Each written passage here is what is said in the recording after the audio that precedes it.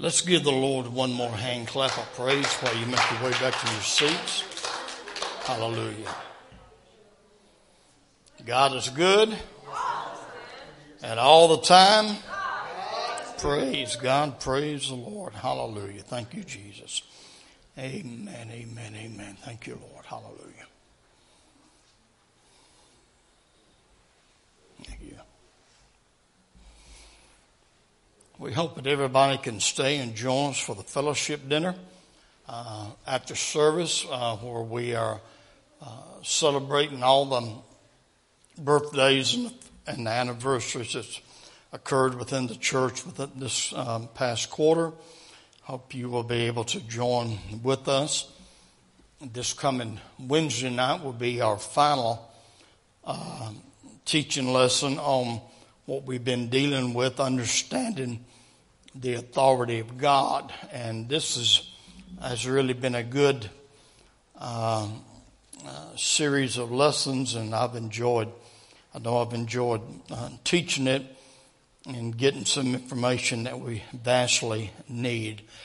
One other thing that wasn't announced that I want to make sure, because we only got, I think, one signed up.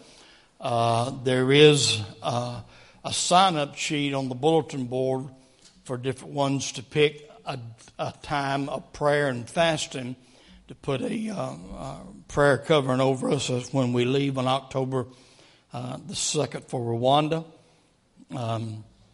We are believing for God to do some great things, and I know that God has opened up this door, and we're just excited to be able to walk through that door, and we're believing God for many people to be saved, filled with the Holy Ghost, healed and delivered. And so we are, several people has really been doing good and supporting money-wise. But I want you to know that more important than money is the prayer. That can't take the place of prayer. And we need you to be praying. So we do have a calendar thing up on the board, and it's divided where you can pick a half a day, and somebody else will pick the other half of that day for prayer and fasting. And please remember to do so.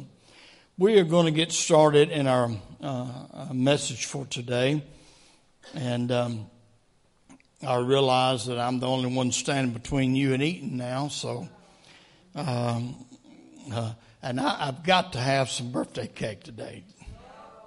I have got to have some birthday cake. Now, Sister Darlene made me, I never heard nothing about it, but she found a recipe that's called preacher's cake.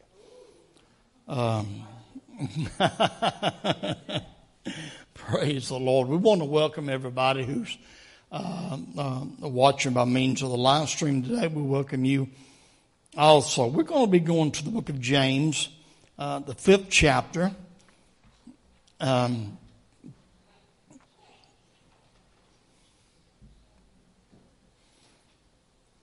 We're going to begin reading verse 7 of chapter 5 of the book of James.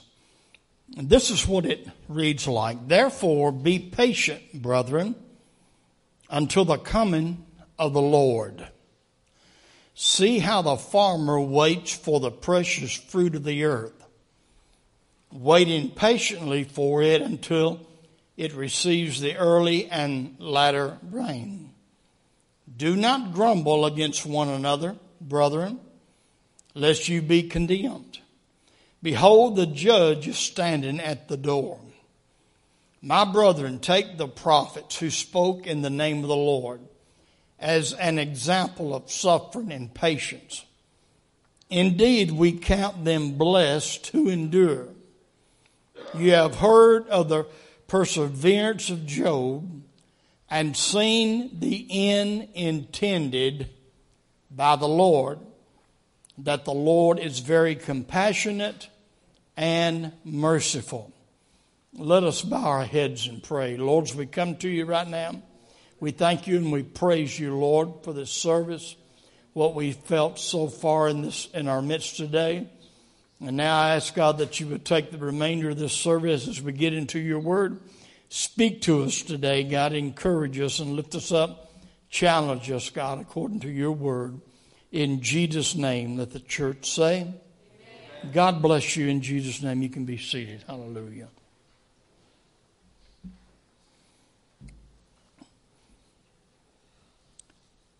I want to speak to you today on a subject titled God's Passionate Desire for You. God's passionate desire. I wanted to put that adjective there, passionate, instead of just saying God's desire, but I wanted to include that word, passionate. In the scripture that we read in the book of James, the last verse, it said that we saw the perseverance of Job and seen the end intended by the Lord. That the Lord is very compassionate and merciful. Hallelujah. God has got an intended purpose for your life. Amen? Amen. And He has got a passionate desire concerning you. And He desires only the best for you. Can somebody say amen to that? Amen. Now, as I mingle around different people from day to day, and I hear the numerous comments made concerning God and various thoughts about God, I've found that many have negative or distorted views of who God really is. Amen. They got a distorted view of who God is, and especially His desire and intentions for mankind. And first of all, in this message today, I want to start off by saying one thing. And I want you to understand this. If you don't understand anything else I say today, I want you to take this with you if you don't receive nothing else today. That number one, first of all, God is not a bully. God is not a bully. And some people act as if they think that's who God is. But He doesn't seek pleasure in pushing people around or causing us pain. It's important that you know that. It's very important that you understand that. God don't have any pleasure in pushing people around or causing us pain. The majority of the problems, and I'm just as real right now when I say this as I know how to be. The majority of the problems that you and I encountered in life, I have found to be problems that we have brought on ourselves by ill-advised decisions we have made, poor planning, or simply what the Scripture says, reaping what you sow. Hallelujah. Of course, there are some things which are just a part of life that happen. I mean, look at somebody and say, life happens. The Bible said it rains on the just and the unjust alike. Hallelujah. Life happens. And there's no need to blame yourself, to blame God or anyone else. Not even the devil. The devil is not behind every bad thing that happens to you. I hate to burst your bubble, but the devil ain't half as concerned about you as you think he is. The devil's more concerned with bringing down whole nations of people. Come on, somebody. And I know for a fact, I'm still dealing with things today, Brother Jeff, because of bad decisions I made 20 years ago. Glory. Amen. If I get out here and I jump in my automobile and I race on down the byway, putting the pedal to the metal, don't put on my seatbelt, and get out there doing 100 and so mile an hour and wreck my car and get thrown out of the car and break every bone in my body, and when I finally recover, if I recover from that, it would be stupidity for me to get back up here and preach the next message I preach saying, well, the devil tried to kill me. No, you tried to kill your own fool self. That's plain, simple fact, folks. Hallelujah. Amen. And I'm so tired of people blaming God for everything. Oh, if God's a God of love, why did this happen? If God's a God of love, why did that happen? Man, when we just celebrated the anniversary of, well, it's not a celebration, but we remembered 9/11 just a few days ago.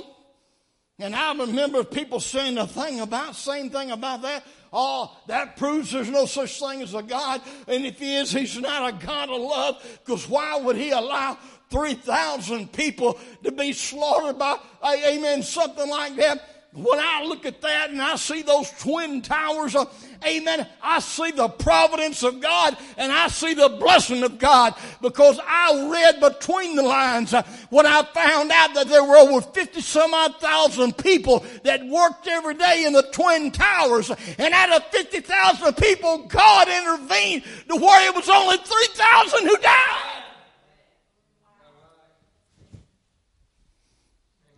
How many times have we heard testimonies about that day where something happened, or some people who worked there had a strong feeling, I don't need to go in today, or I need to run by and do this. I firm believe today that sometimes, even when you're traveling down the highway, you may get an inclination to go a different route than what you intend to go. And you think you just decided that way, but it could be God. Because you don't know what was waiting for you down that path. Hallelujah. Several years ago in the old building on Wednesday night, amen, I got up and something came strongly upon me. And I said, I told the people, I said, I don't know what it is, but we need to go in prayer for Ronnie right now. And we stopped the service and prayed. And then later on, we found out that there was a bad wreck on the interstate up towards Knoxville. And all of a sudden, around the same time we were praying, we found out it was about the same time we were praying, he just had this urge to pull off and get some ice cream.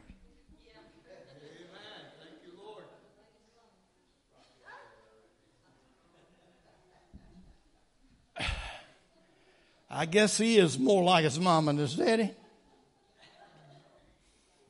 Because here I'm in my office earlier this morning, and she comes running in my office on her phone. I'm going to tell you what, Google is a bad thing.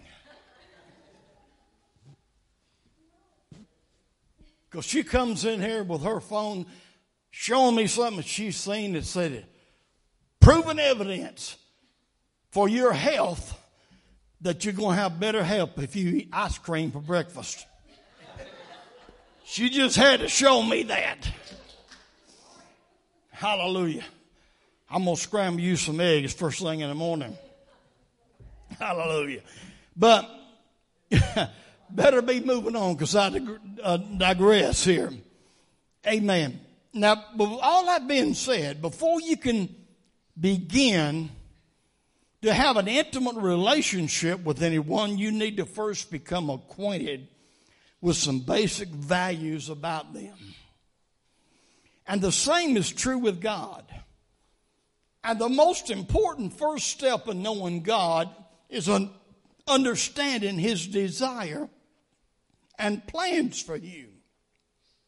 His love, His compassion, and His heartbreak when you and He are not fully connected. So He's not just hoping to push you around or want you to mess up here or there, or He's not this great big terrible being sitting on a throne somewhere just simply hard to please. I want to take a few minutes to tell you about God's passion and His passionate desire for you. Number one, He desires for all to be saved. Remember that. He desires everyone to be saved. In fact, it's God's passion for you to be saved. It's His passion. His passion for you to be saved is greater than Darlene's passion for ice cream. Hallelujah. And He said that desire is not just for a certain group of people, not just a certain color of people, not just for people who speak English, but His desire is for all to be saved. What does 2 Peter chapter 3 and verse 9 say? Let's read that. The Lord is not slack concerning His promise, and so as some count slackness, but is long-suffering toward us, not willing that any should perish, but that all should come to repentance. Brand that in your heart. Brand that in your soul. It's God's passionate desire for everyone to come to repentance. Now this verse in 2 Peter, according to the context of the 3rd chapter, it deals with the second coming of Christ. And Apostle Peter warns the people that scoffers, or those who ridicule and make fun, would come and saying that Jesus is not going to return.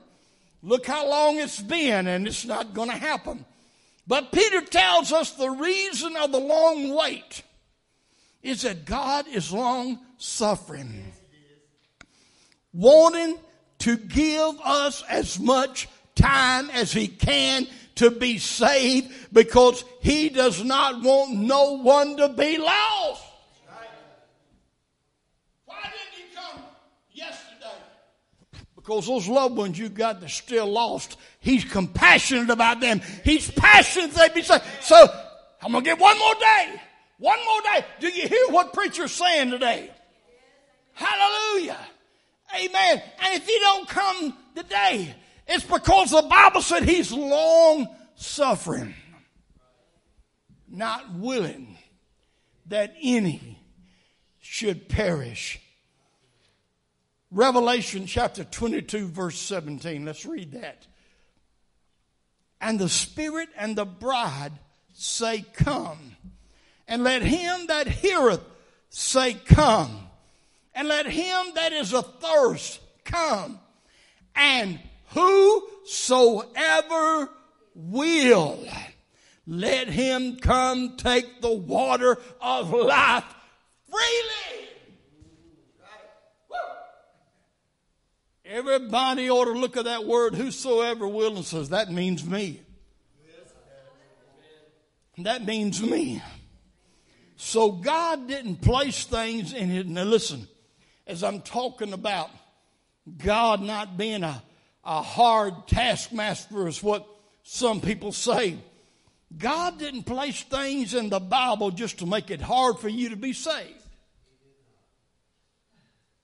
The precepts and the concepts in the Word wasn't put there so, well, you know, we're gonna make it like so hard. No. The things placed in His Word was not to make it hard for you to be saved, but rather He gives us information in His Word concerning how can we can be overcomers and victorious in Christ. That's right. Amen. I mean, it's an instruction manual. God loves us so much and He desires us so much to be saved that He wrote an instruction book on what the steps we need to take. It wasn't put there just because I'm going to see how hard I can be. Let me tell you something. The Bible says the ways of a transgressor is hard. That's right. Amen. Hallelujah. So, this is something that we need to consider. Amen. God's passionate desire for you, number one, He desires you to be saved. He desires everybody to be saved. Let me go on to the second one. Number two, He desires for all. He desires for you to prosper. Amen. I'm talking about what a good God He is. Amen. Hallelujah. He's not harsh and hateful and arrogant like some people think. He wants you to be saved. And number two, while you're on this earth, He wants you to prosper. Now, I'm not talking about some of these guys, all of this name it and claim it and blab it and grab it and all that kind of stuff. That's not what I'm talking about. But God does want you to prosper. The Bible lets us know and teaches us that God wants us to prosper. God loves to spoil His children, and His thrill is in our joy. That's right. It's in our joy. Amen. Now, I know that precious little doll over there, I know she's not being spoiled. And she just, I'm going to tell you what, she's watching Pastor more than anybody in the house right now. Her eyes is right on me. Yeah, you are. Yeah, that's right. Yeah.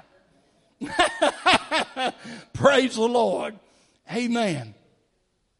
Now, God, He loves to spoil His children as well. I can't think of the times in my life where God blessed me in ways that I didn't even ask Him. But I just thought, hey, it'd be nice to be able to do that, or it'd be nice to have that. Years ago, I was working at a place, and I'm going to tell you what, it was rough work. And Floyd was working at the same place. And not long after I went there, and I'm going to tell you what, they wasn't paying anything to. I think back then I'm working for them doing what I was doing. I think I was like making $2.17 an hour, something like that. And we had a box car came in the back one day, and they sent me and another guy back there to unload it. I thought this is going to be a cinch. I'd just get a ramp across there and get the tow motor, get in there and start unloading, you know. We got the seal broke on the thing and slid that door back. And that thing was filled with baseboard and trim from the floor almost all the way to the ceiling, every bit of it loose. And it was so close to the ceiling, I promise you that if I tried to get up on top of that cycle, what I had to do first, and this was in hot summertime, I had to crawl up in there. I promise you, it was so stacked so close to the ceiling. There's no way I could have got up in that space right now. Today, as big as I am today. I wouldn't like that back then. But I couldn't get up there. And I remember every time my back would touch the roof of that boxcar, it was so hot, it burnt. And got up in there and piece by piece, handed it down, and the other guy, as he would stack it on something and get rid of it, we would swap back and forth doing that. I can't remember how long it took us to empty that boxcar, but it was a long time. And I remember one day I was walking over there at break time, and I seen a driver coming by picking up something. And he was in that truck and doing his job and air conditioning. And I just made a call. I was watching him, and I was wringing wet. And I said, man, I wouldn't mind having a job like that. And he went on. I didn't ask God for it. I didn't ask God at all. I went on, left that place, went somewhere else. And about 6 years ago, 6 years after that rather, I wound up working for that company, driving one of those trucks. And I ran into Floyd, and he was somewhere else. And I think, if I'm not mistaken, I ran into him. I think he was in Murfreesboro, and he was driving also at that time, and for another company making deliveries. And we saw what's on, so we stopped and talked for a few minutes. And he said, "You know what you're doing right now?" He said, "You said you'd like to have that job." I said, "What?" He said, "I remember standing over there, Tennessee Building Products, you saying you sure would like to have." He said, "You got it." I didn't even think nothing about it. But God has blessed me so much. There have been times that He's given me things I have not asked. I just thought about it. I'm telling you, I'm trying to get you to understand what a good God we got today. He loves to spoil His children, and His thrill is in your joy. Just like a mother and father get thrilled out of seeing their children happy. Amen. And they work hard and do things to give them things to make their life better. Let me tell you something. If you and I who are evil know how to give good things, what's the word say, brother? Hallelujah. God, woo, come on, give Him a hand clap of praise. Woo. Hallelujah. While in life, we are bombarded from every side, and it seems hopeless at times. But God is still on the throne. And no matter how many detours we are forced to take, God has got a plan for you. Hallelujah. Glory to God. And His plans are too good, you hope, to give you a hope and a glorious future. Jeremiah 29:11. Hallelujah. Now this is in the NIV version. I call it the nearly inspired version. Hallelujah. This is what it says. For I know the plans I have for you, declares the Lord. Plans to prosper you and not to harm you. God has never, not one time, even though I don't know everything about your life and I don't know everything you've gone through, but there's one thing I know my God. And I can stand here and tell you today that God has never planned or wanted to harm you one time in your whole life.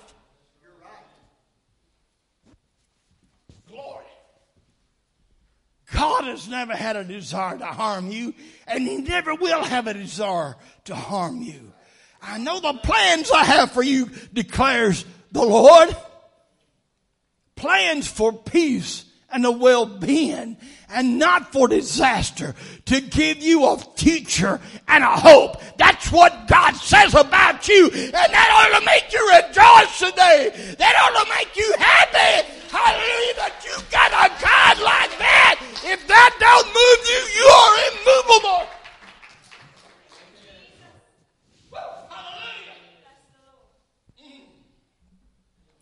Not only are his plans designed for an eternal home of bliss, he desires for you to prosper right here. Glory. And now for you to benefit, he blesses you so you can benefit others. Sometimes God blesses you with a little extra. Be careful, don't be a hoarder. Hello, somebody. If God has blessed you and gave you a little extra and you run up on somebody that's in need, amen, you need to show your thankfulness to God by passing it on. Come on, somebody. Amen. Hallelujah. I never did think about that till a long time ago. There was another preacher friend of mine, and God had blessed him financially over the past few months, and he was blessed enough that he wasn't just carrying $1 or $2 around with him in his billfold, but he had $1 or $200 bills in his billfold. And he told me, he said, you know, I was out in the mall and sitting on a chair waiting for the wife to get through.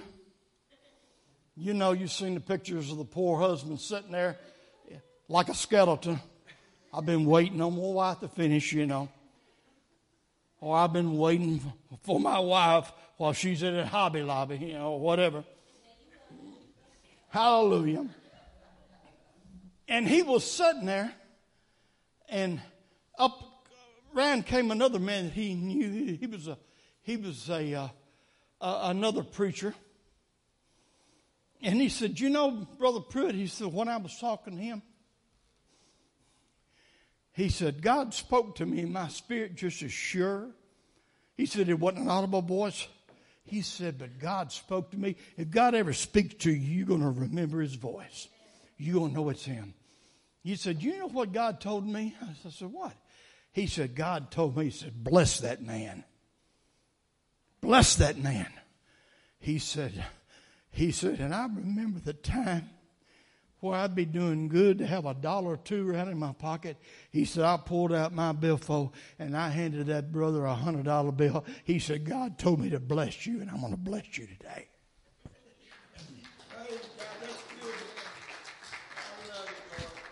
That's one sure way that man, I never have to worry about walking around with nothing in his pocket no more. When God blesses you, not only does he bless you for your benefit, but that you can help somebody else. That you go, oh my Lord, oh, hallelujah! That's the God that I serve. Hallelujah. 3 John chapter 1 and verse 2. Let's read that one. Hallelujah. No, not Revelation. 3 John chapter 1 and verse 2. Hallelujah. I must not give it to him, but in the third book of John, chapter 1 and verse 2, this is what it reads like. Beloved, I pray that you may prosper in all things. All things, that's right. All things. And be in health, just as your soul prospers. Amen. Woo!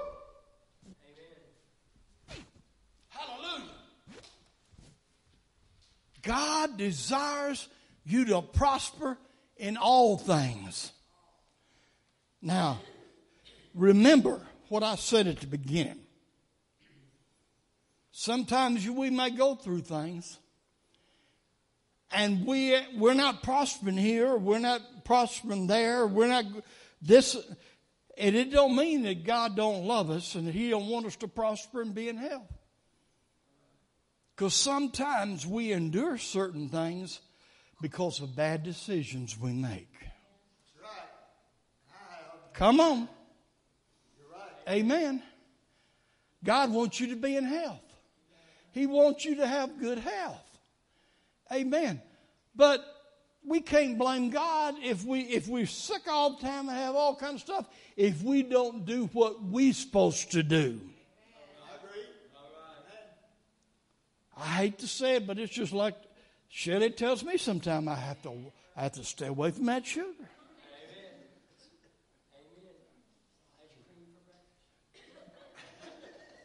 Not all the time. But here's one thing for sure about it. If I go eat a bunch of stuff that I shouldn't eat and I get sick over it, I can't blame God. I can't say God don't want me to be healthy and He don't want to heal me if I don't do my part. And it's the same way with you.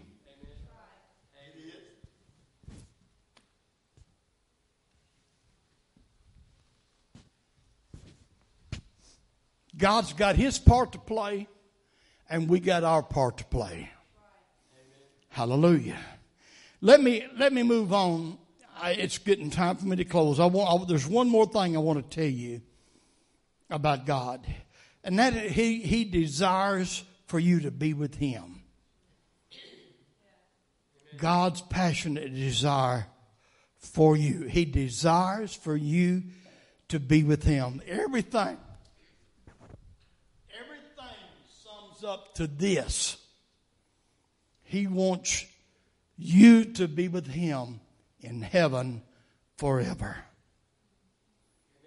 There's not a person in this building, not a person watching by live stream, not a person in Tennessee, not a person in America, not a person in Russia, or Rwanda, Mexico, or anywhere else that God does not want them to be with Him forever in heaven.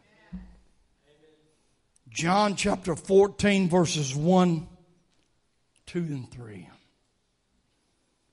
Now Jesus had told His disciples, this was the night of the Last Supper, the night before the resurrection. He had told them that He was going away. And they were sad over the words that He said. So in the 14th chapter of John, He said, don't let your heart be troubled. He said, you believe in God, believe also in me. In my Father's house are many mansions. If it were not so, I would have told you. I go to prepare a place for you. Hallelujah. I go to prepare a place for you. Next verse. And if I go and prepare a place for you, I will come again and receive you to myself, that where I am, there you may be also. He desired. Now, I don't look at this verse the same way some people. And I understand where they're coming from. But when he said, and I just want you to consider something. Remember I told you the setting where it was going on. This was the night before the crucifixion when he said this right here. He said, I'm going to prepare a place for you. And if I go and prepare a place, I'll come again and I'm going to receive you into myself, that where I am, there you may be also. Now, this fellow right here, this Tennessee Vols fan right here, I don't believe that it's taken Jesus 2,000 years to build a mansion in heaven for me. He created the whole universe in 6 days. I don't think Jesus is somewhere up in glory standing on a ladder with a nail gun.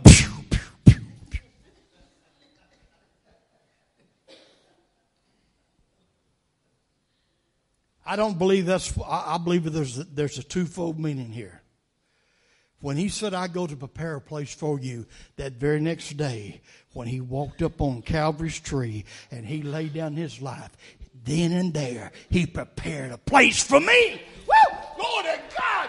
Hallelujah. Because he was the Lamb of God, came to take away the sin of the world. He was prepared. While the blood was coming out, he was preparing a place. I could not go before that day. I could not make it before then. But at Calvary, he made a way and he made a place for you. He made a place for me. It's waiting on us, friend. Hallelujah. He wants you to go. What about you? Let's stand to our feet.